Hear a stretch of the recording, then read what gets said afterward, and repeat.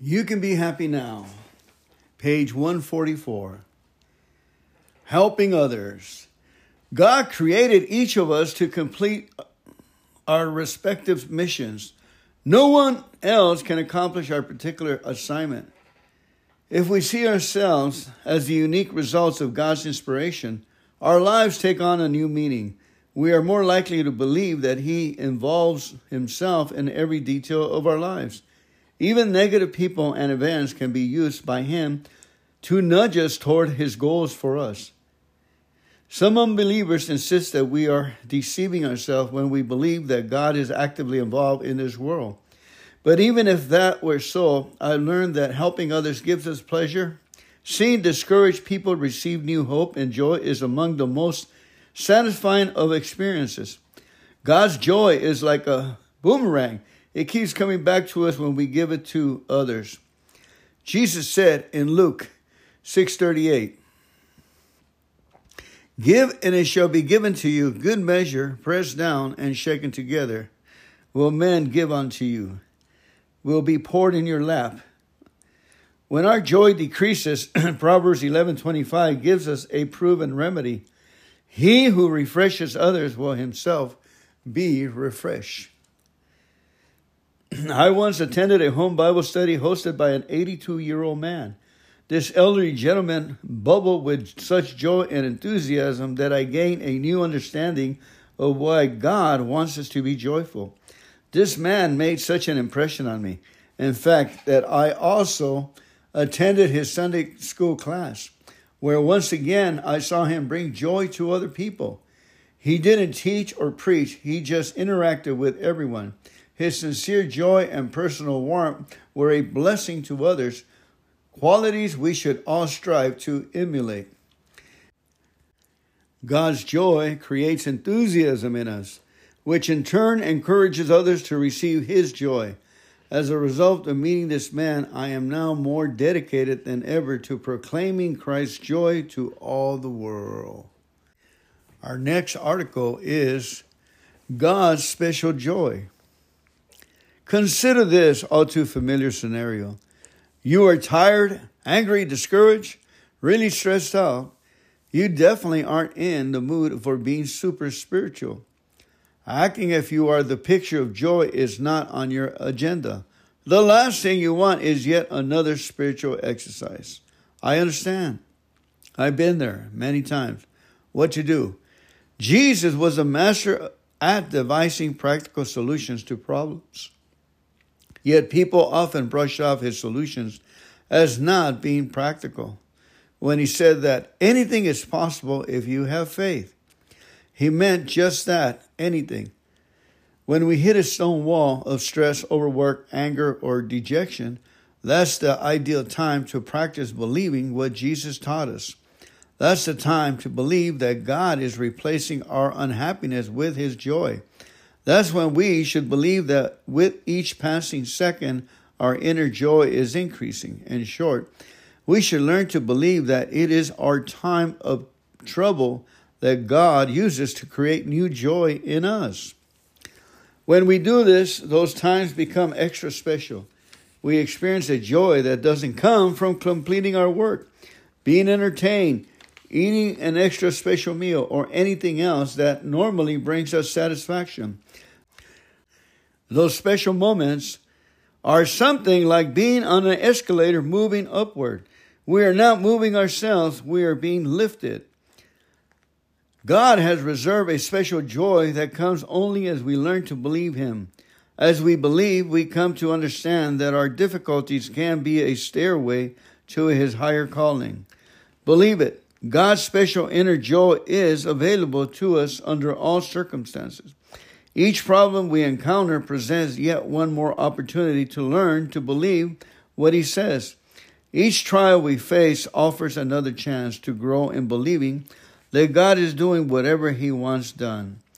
The best way I can describe my feeling as I trust in God is that I have a very intense feeling of thanksgiving to Him and a keen awareness that He is taking care of all my needs. Perhaps Psalms 23:4 explains it best. Though I walk through the valley of the shadow of death, I will fear no evil, for thou art with me. Fear no evil? Did this writer have any idea of the fears we face as we conduct our daily affairs? Yes, I think he did. I believe he enjoyed a personal knowledge that God was with him and would always be with him, even in the face of death. Because of Jesus, we can now enjoy an even happier relationship with God.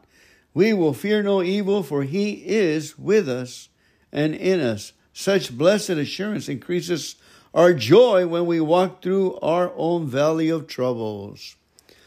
And Jesus said, enough troubles are for today. Why put on some tomorrow? Why think about the ones yesterday, the opportunities lost? The fires of joy, our next article. There comes a time during our search for the joy of the Lord when we realize that we must suffer. We come to learn, in fact, that there are some facets of joy that come only through suffering. Jesus said in John 12:24 NCV, a grain of wheat must fall to the ground and die to make many seeds, but if it never dies, it remains only a single seed. Dying does bring a dramatic change to that which once was alive. Dying may not be what we want, of course, but it is what we all need, because that's the way we enter heaven. The citizens of Iceland have been described as the happiest people on earth. The winters there are bitter cold, with darkness reigning for 24 hours each day.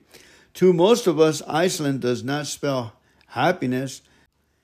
A native sociologist there believes that the reason for his people's happiness is not in their comforts, but that their discomforts have convinced them to enjoy what they have. Did you hear that? But their discomforts have convinced them to enjoy what they have. During my childhood, my generation faced many conditions that would likely cause suffering to today's young people.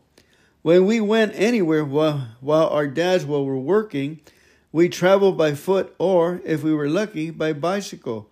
We seldom knew the pain of pleading with our parents to take us anywhere. We had plenty of time to fellowship with one another as we walked or ran from place to place. In fact, almost everything we did seemed to produce fun. We seldom got into trouble for being out too late, because home was the only place we could get something to eat. Our parents rarely had difficulty locating us, because they knew the parents of all of our friends, and we knew for sure that if we did something wrong, someone in our community would soon tell our parents. Those sufferings, I know now, helped us to grow up balanced and secure. Most of us had to work at family chores. Such work was not our preferred activity, but without our knowing it, these chores were a blessing to us. We enjoy simple things, and our nerves were not frayed by the frantic pace of many present-day activities. We can all profit from our difficulties. Countless successful people, in fact, have declared that it was their difficulties that caused them to succeed in life. How, then, can we cause our difficulties to work for our good? God's word addresses this question in Romans 5:3. We can rejoice too when we run into problems and trials, for we know that they are good for us. They help us learn to be patient. Let me read that again. We can rejoice too when we run into problems and trials, for we know that they are good for us. They help us learn to be patient. Understanding that God intends for all things to work for our good will stoke the fires of joy in our hearts. Amen and amen. Our next reading is called Spiritual Superiority. When I was young, I did not feel mentally or morally superior to anyone, but that changed when I became a Christian. My zeal to win people to Christ became stronger than that of anyone else I knew. This zeal was a gift from God, but I became prideful and holier than thou. I began to think that other Christians were lax and lazy about spreading the gospel. My irrepressible zeal also caused me to look down on those who had been Christians for many years. Even the people who were responsible for helping me to become a Christian seemed to me to be poor examples of what Christians should be. I thought I was more faithful than most Christians, and I am sure my inflated opinion of myself was obvious to others. When I had the opportunity to preach at my home church, I found ways to point out the sins I saw in some of the members. It never occurred to me to thank those dear people for what they had done to help me become a Christian. A feeling of superiority nearly always makes us think more highly of ourselves than we ought to think. Later, my high opinion of myself turned to sorrow as I learned painful lessons about my own feet of clay. Now I look forward to the time when I will see those dear saints in heaven and can thank them for all of their prayers and efforts on my behalf.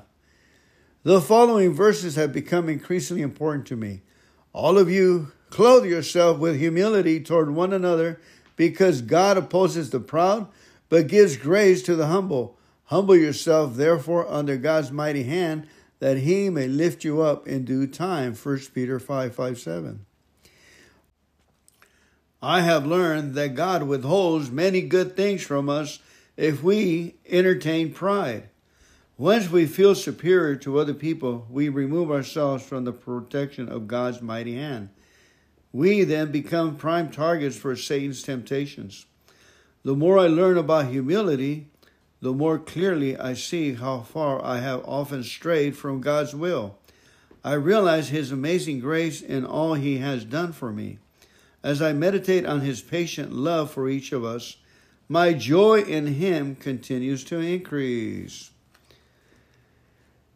Our next story is called Ugly Bugs. When we hurt, we are very likely to wonder why God doesn't help us. At those times, we may be the closest we have ever been.